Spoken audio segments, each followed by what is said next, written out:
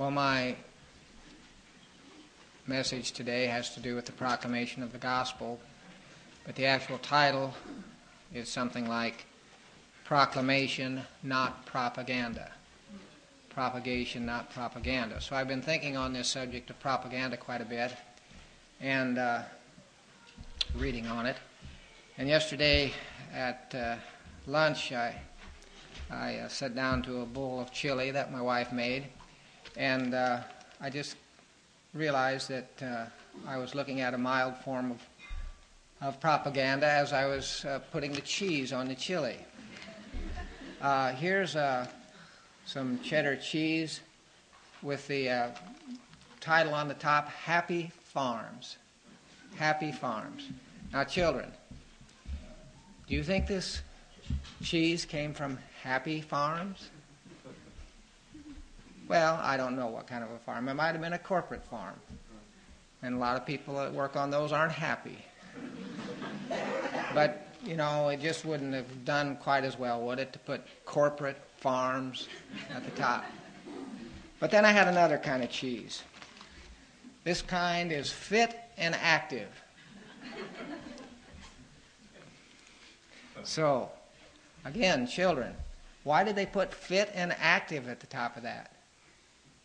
Does that mean if I eat this cheese, I'll be fit and active? Oh, yeah. Not if I eat too much of it, I won't. See, they're using a title there, a heading on this cheese to make you feel good about it, you know. Like this is the kind of cheese to buy. So that's just a very mild form of what we call propaganda. But what I want to share today has to do with much more important areas of propaganda and the type that we normally think about, which is that type of information that is given to us that is not truthful, that steers us away from what reality really is. But I want to begin by just reading a couple verses here concerning the proclamation of the gospel. 1 Corinthians chapter 2, verses 1 through 5.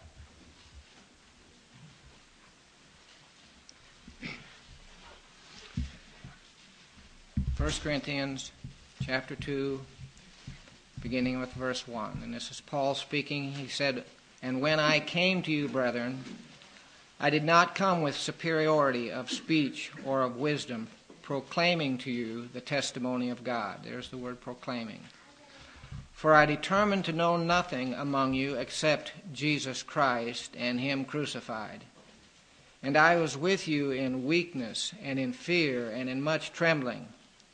And my message and my preaching were not in persuasive words of wisdom, but in the demonstration of the Spirit and of power, that your faith should not rest on the wisdom of men, but on the power of God."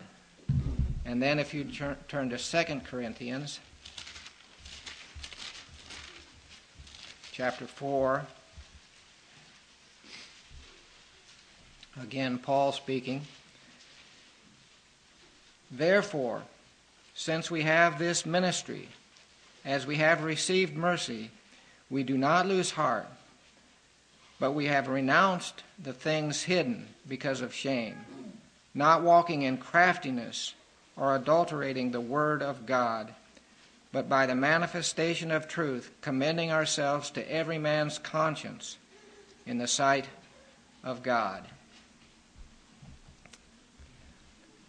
So we are wanting to look at this area of proclaiming the gospel, not using propaganda.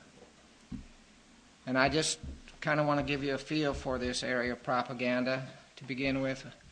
I would say that we live in an age of almost all-pervasive propaganda. By propaganda, I mean the deliberate use of manipulated or misleading information to change the way people understand an issue or a situation.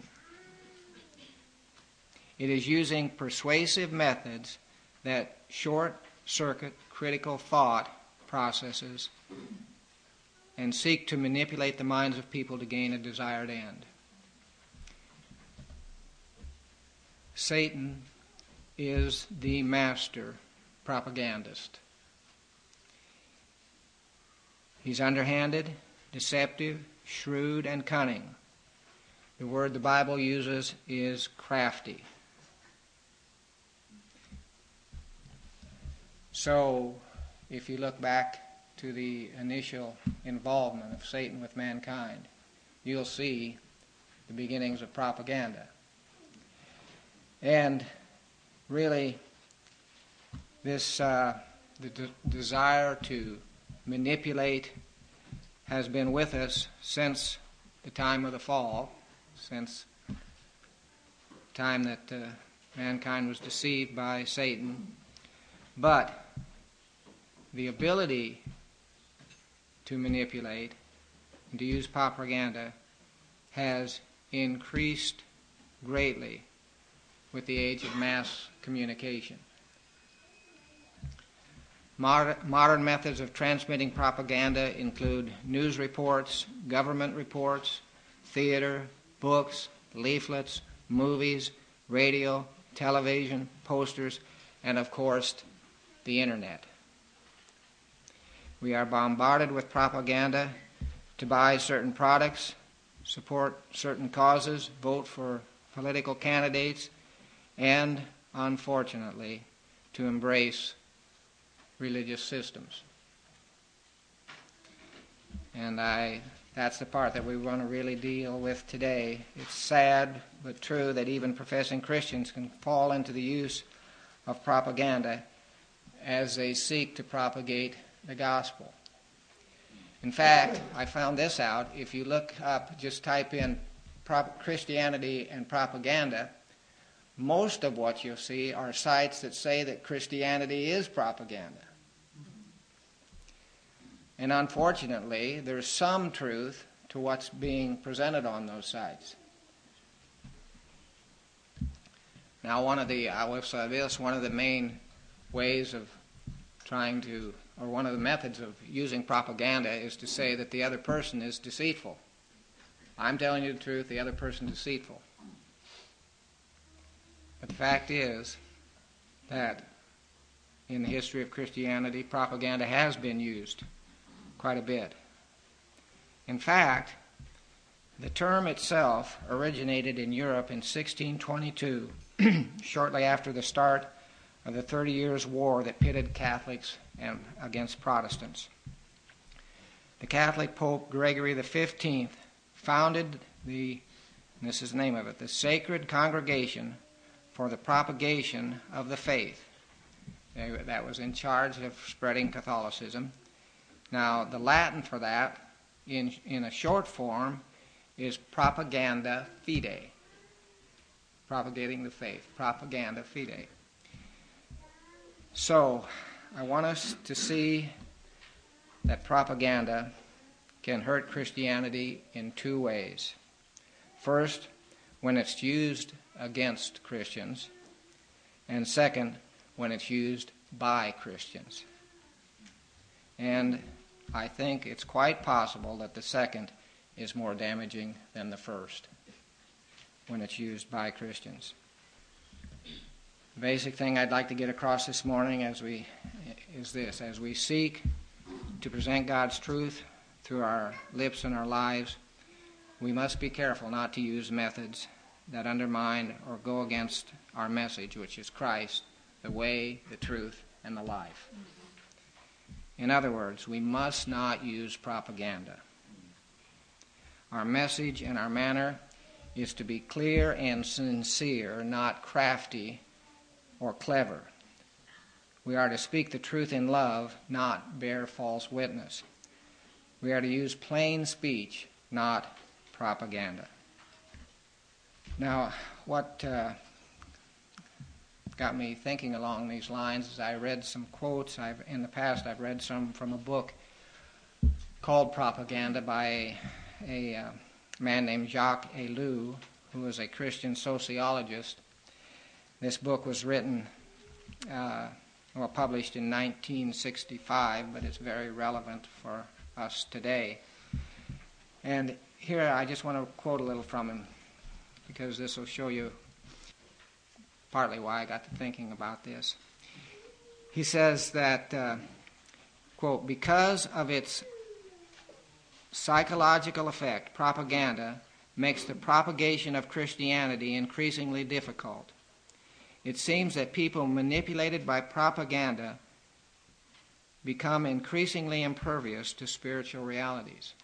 Now, what he brings out in the book, as I said earlier, that propaganda is all around us all the time. We're used to having propaganda pumped into our minds. And what he's saying here is that this becomes such a way of receiving information that when we're not propagandized, we don't receive the information. We're so used to having things put upon us in this way. In other words, he's saying that propaganda becomes so characteristic of the information we receive that it makes it very difficult for people to receive information that is not presented as propaganda. Now, you just have to think about that a little bit. He goes on to say, well, actually, let me just say this. The temptation then becomes, because propaganda is so all-pervasive, that the temptation becomes for the Christian to use it, because this is the way people receive information now. We're tempted to use some methods of propaganda in order to achieve the commendable goal of furthering the gospel. But Ellul says this is not possible. He says propaganda is a total system that one must accept or reject in its entirety. You can't just pick and choose, well, I'll try this part of propaganda, but I won't use this. He says it doesn't work that way. If the church accepts propaganda, two important consequences follow. That is, the use of propaganda. Two important consequences follow. First of all, Christianity disseminated by such means is not Christianity. In fact, what happens as soon as the church avails itself of propaganda is a reduction of Christianity to the level of all other ideologies and secular religions.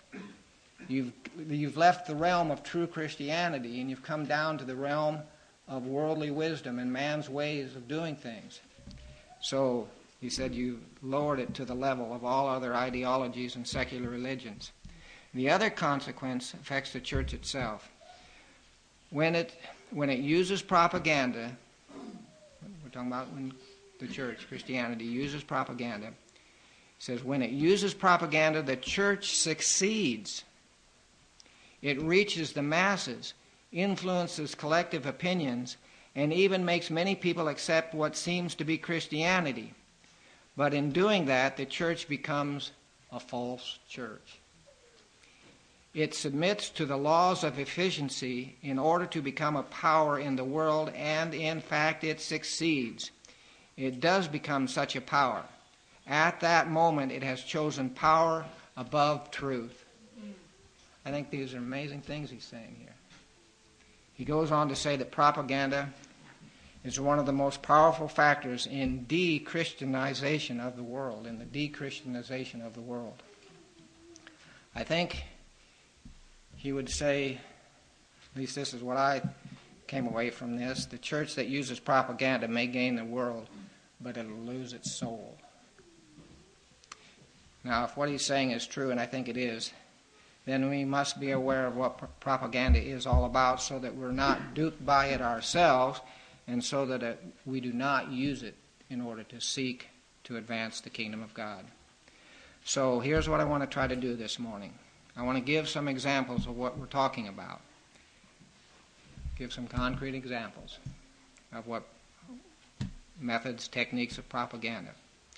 Let me just say again, propaganda attempts to persuade through the calculated avoidance of a fair presentation of the factors necessary for sound decision making. They seek to avoid a fair presentation.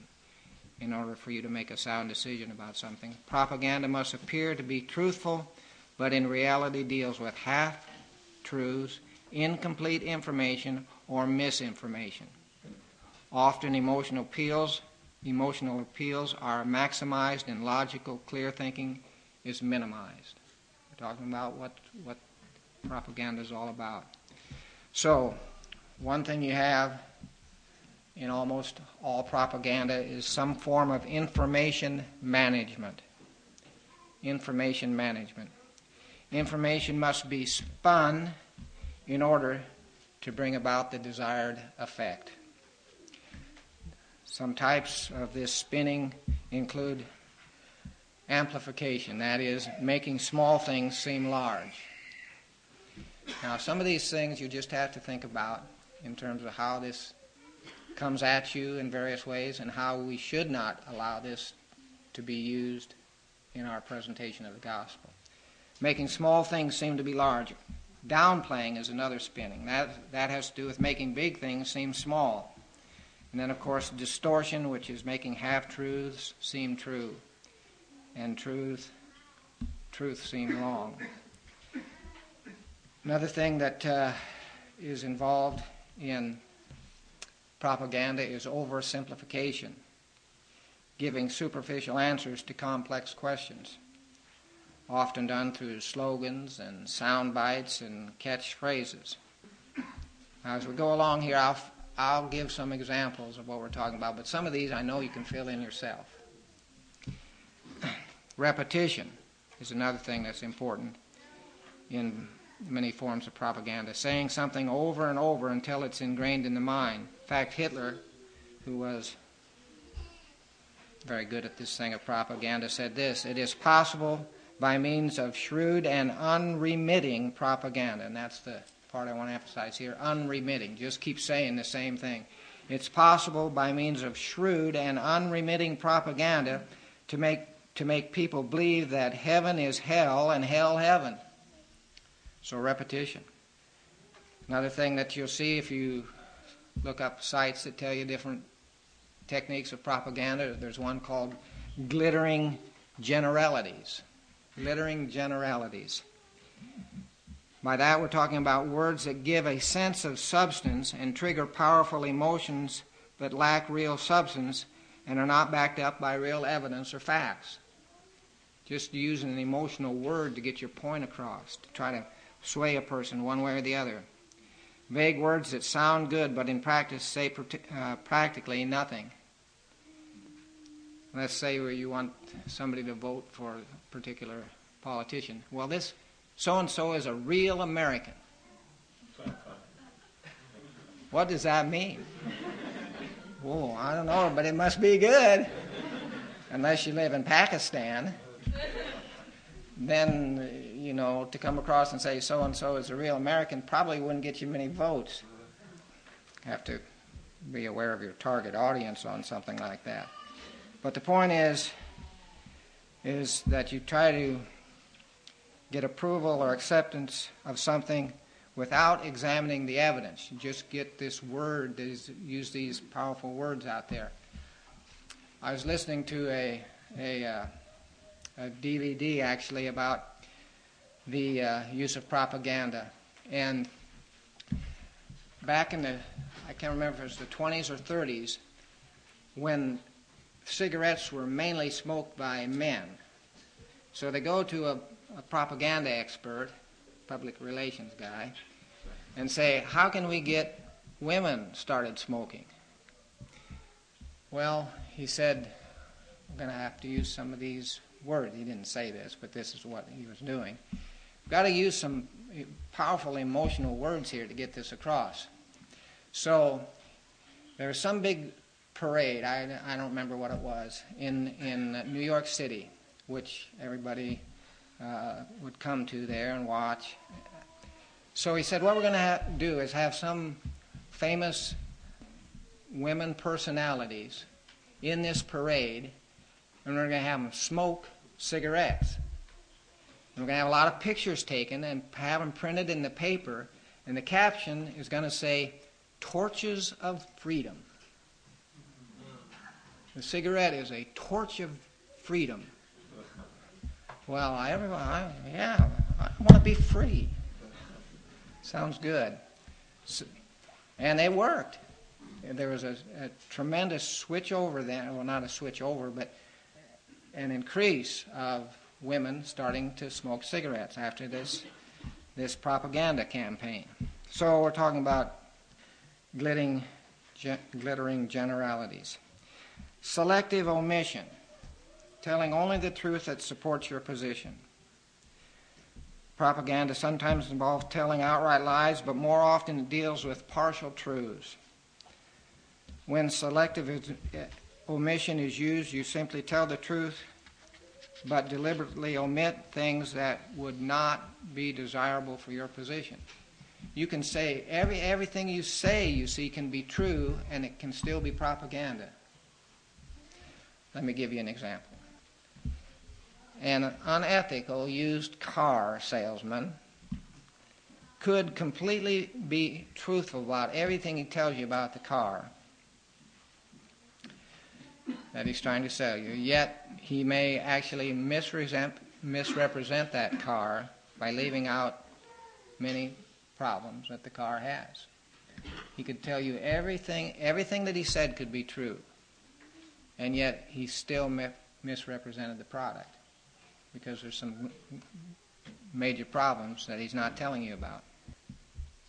Through selective selection of information, a person can be dishonest while everything he says is true. As one expert on propaganda says, and he was promoting propaganda. This was actually the British Deputy Director of Psychological Warfare during World War II.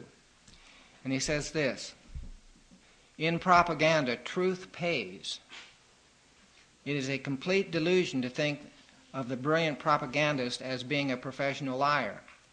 The brilliant propagandist is a man who tells the truth or that selection of the truth which is requisite for his purposes, and tells it in such a way that the recipient does not think he's receiving propaganda.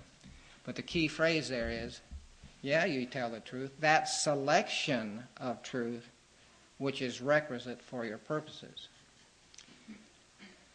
The place that you often see this type of propaganda is dealing with historical information.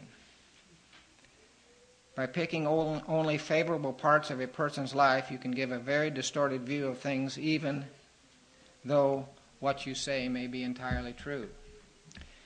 Here's an example I know of.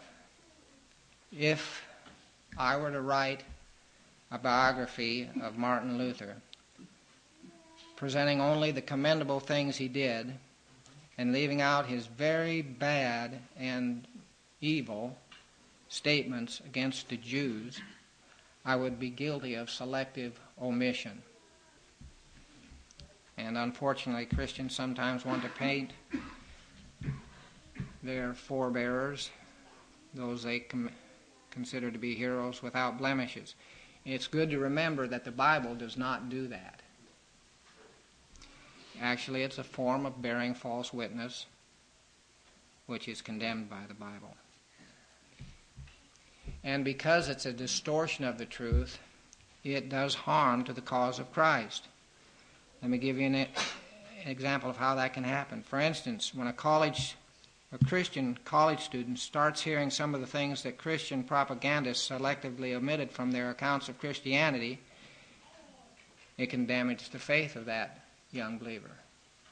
I mean, you've been told, we'll just use Martin Luther as an example, told all these good things about Martin Luther. You go off to college and find out, read some of these things he said against the Jews, and you think, what in the world? This doesn't sound like the same man I've heard about.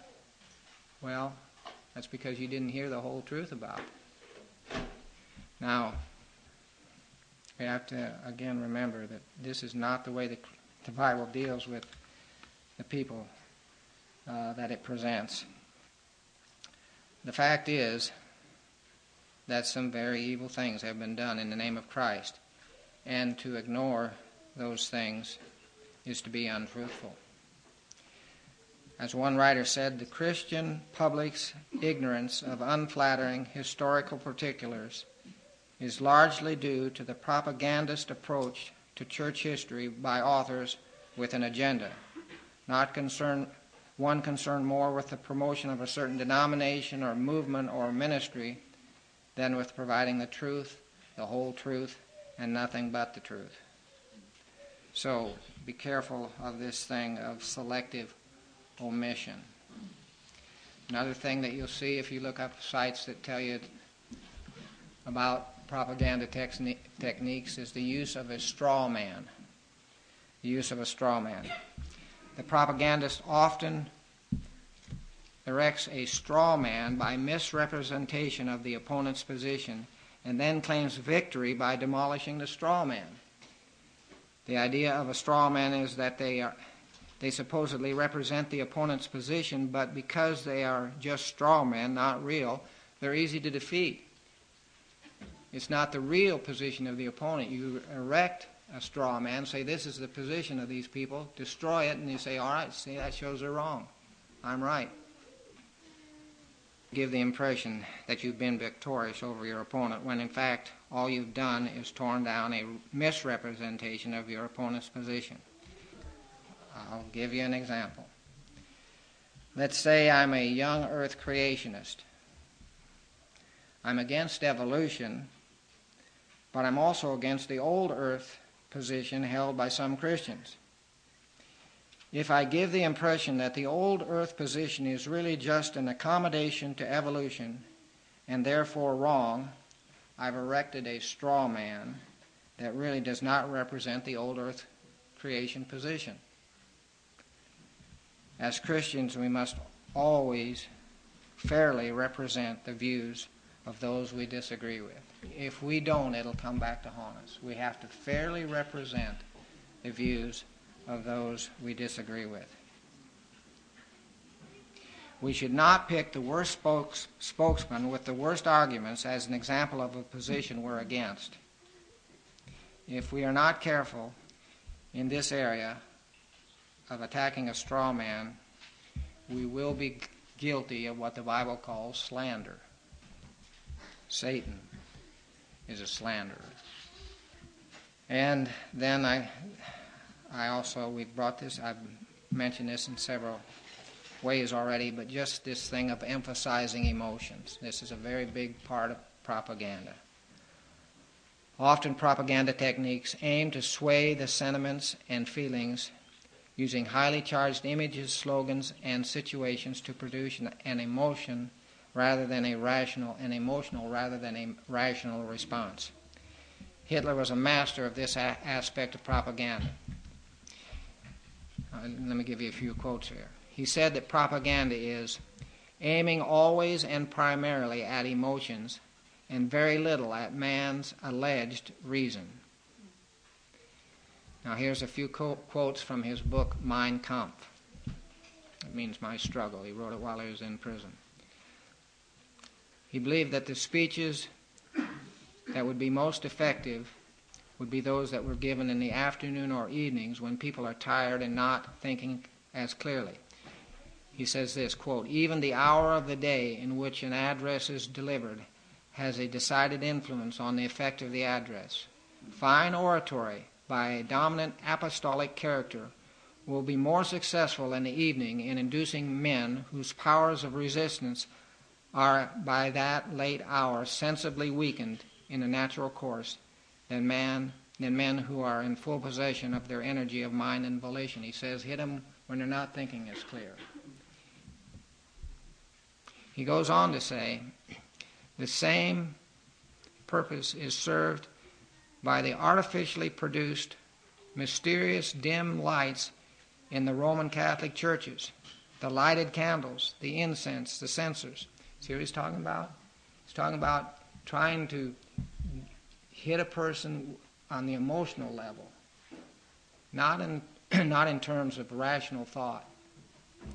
Use the mysterious lighting of the candles and the incense and things.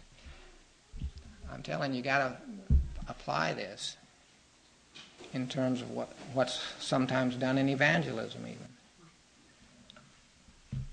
So even the lighting can have an effect on the emotions and the effectiveness of propaganda. The huge mass rallies that the Nazis organized were primarily aimed at stirring the emotions, not encouraging critical thinking. In Mein Kampf, he spoke of, quote, the gigantic mass demonstrations, those parades of hundreds of thousands of men, which burned into this small, wretched individual the proud conviction that, petty worm that he is nevertheless part of a great dragon. See, he wrote this before any of this was going on. He wrote this while he was still in prison. But he said, I know what I'm going to do. I know how to sway people. I know how to use propaganda. He says that the individual at these mass rallies, quote, submits himself to the magic influence of what is called mass suggestion. A man who enters such a meeting in doubt and hesitation leaves it inwardly fortified. He has become a member of the community, that is, the Nazi Party. That's what he's talking about there. You can come in doubting, but you'll leave a member just because of the influence of the mass meeting, the emotional power that's there. We have to be careful about these things. So what does this say to us as Christians? We should not try to play on the emotions of those we speak to. And the emphasis there is play on the emotions. Emotions are important, but we do not aim primarily at emotions in our proclamation of the gospel. For us as Christians, truth understood by the mind is what should stir the emotions. Truth understood by the mind should stir the emotions. We don't aim primarily at the emotions. If we start doing that, we're using propaganda. We should never deliberately try to bring forth an emotional response that bypasses the clear understanding of truth. Some examples of what we're talking about are using tear-jerking stories, emotional music, putting an undue emphasis on Christ's physical sufferings. That can be just an emotional thing that you're trying to draw people out with. Or even the physical sufferings of the sinner in hell. All these things can be used to produce a profound emotional effect upon people, but this can be merely psychological and not a spiritual work of God's Spirit upon the whole man. As Martin Lloyd-Jones says, the emotions and the will should always be influenced through the mind. Truth is intended to come to the mind.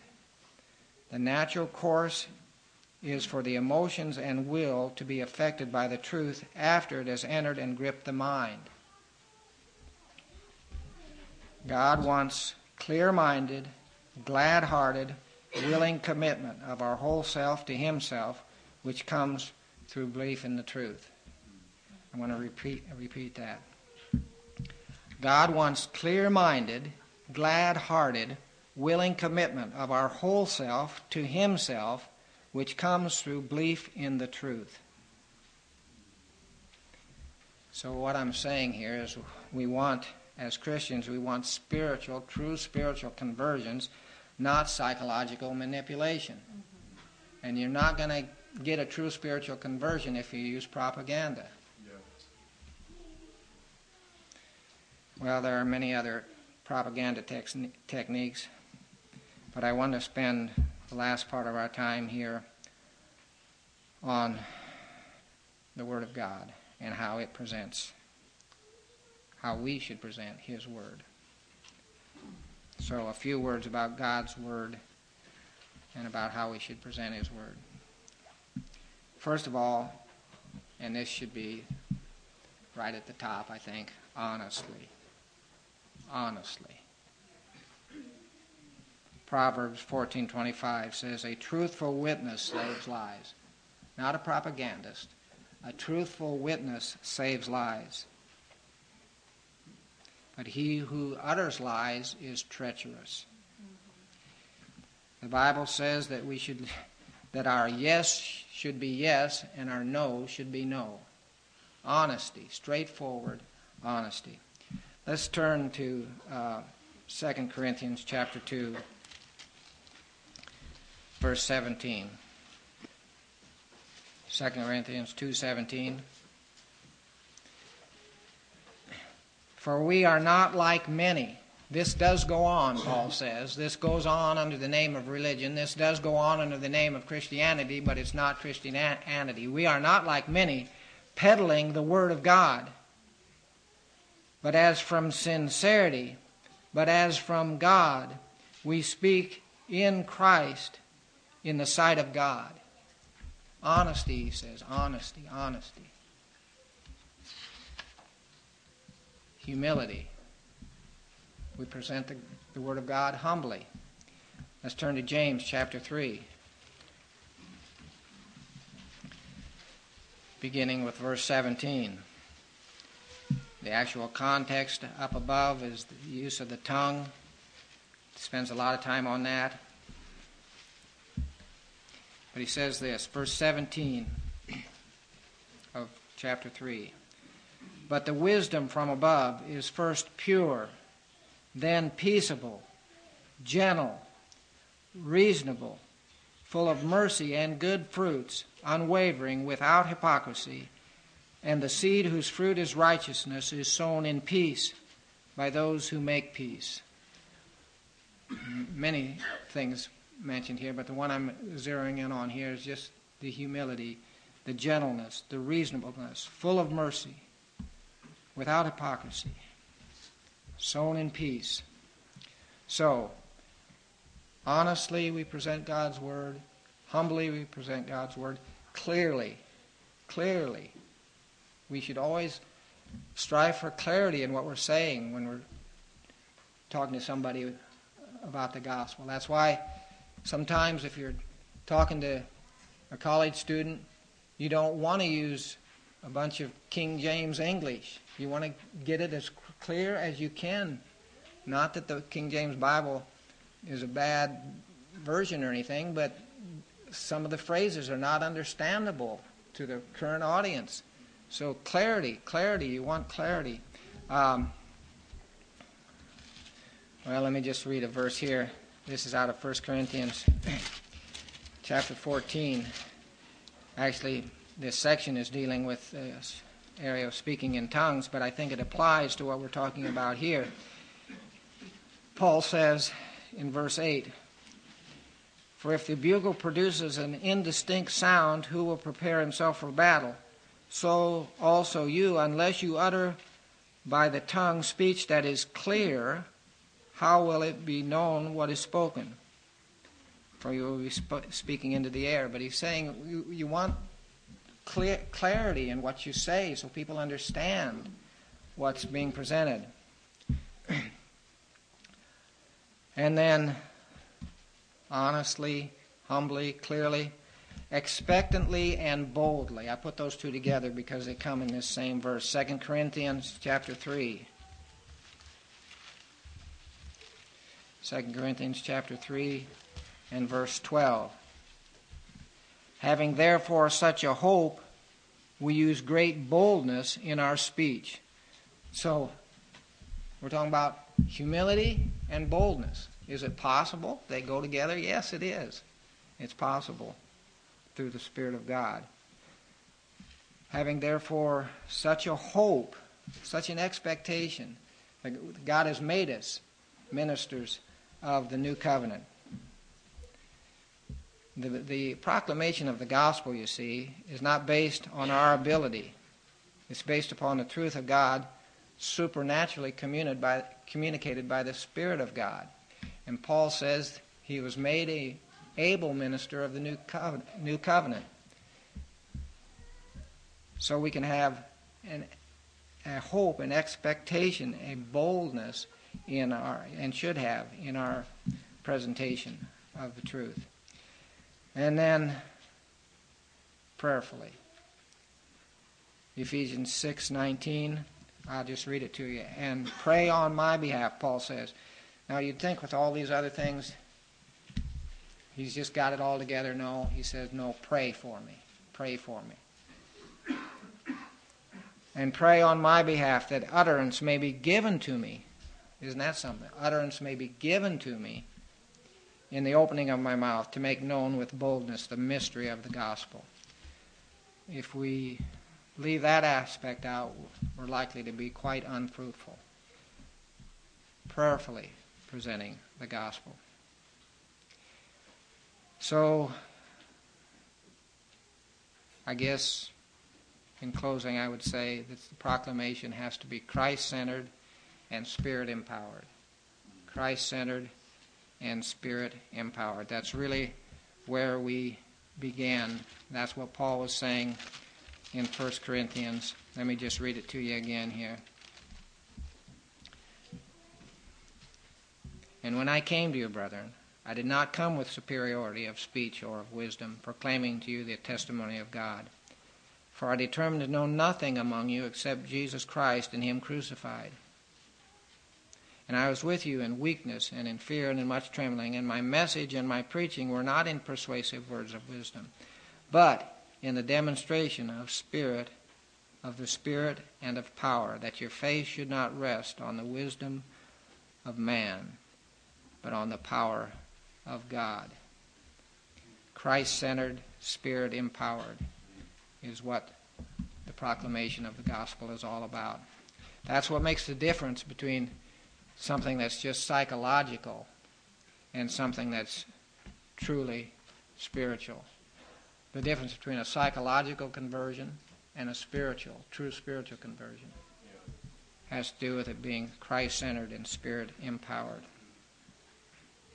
So we renounce the things hidden because of shame, not walking in craftiness or adulterating the Word of God, but by the manifestation of truth, commending ourselves to every man's conscience in the sight of God.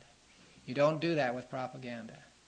You do that with God's truth presented in the power of his Holy Spirit.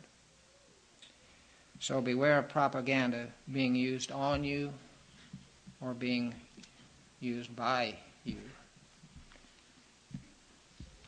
Well, may God help us in this.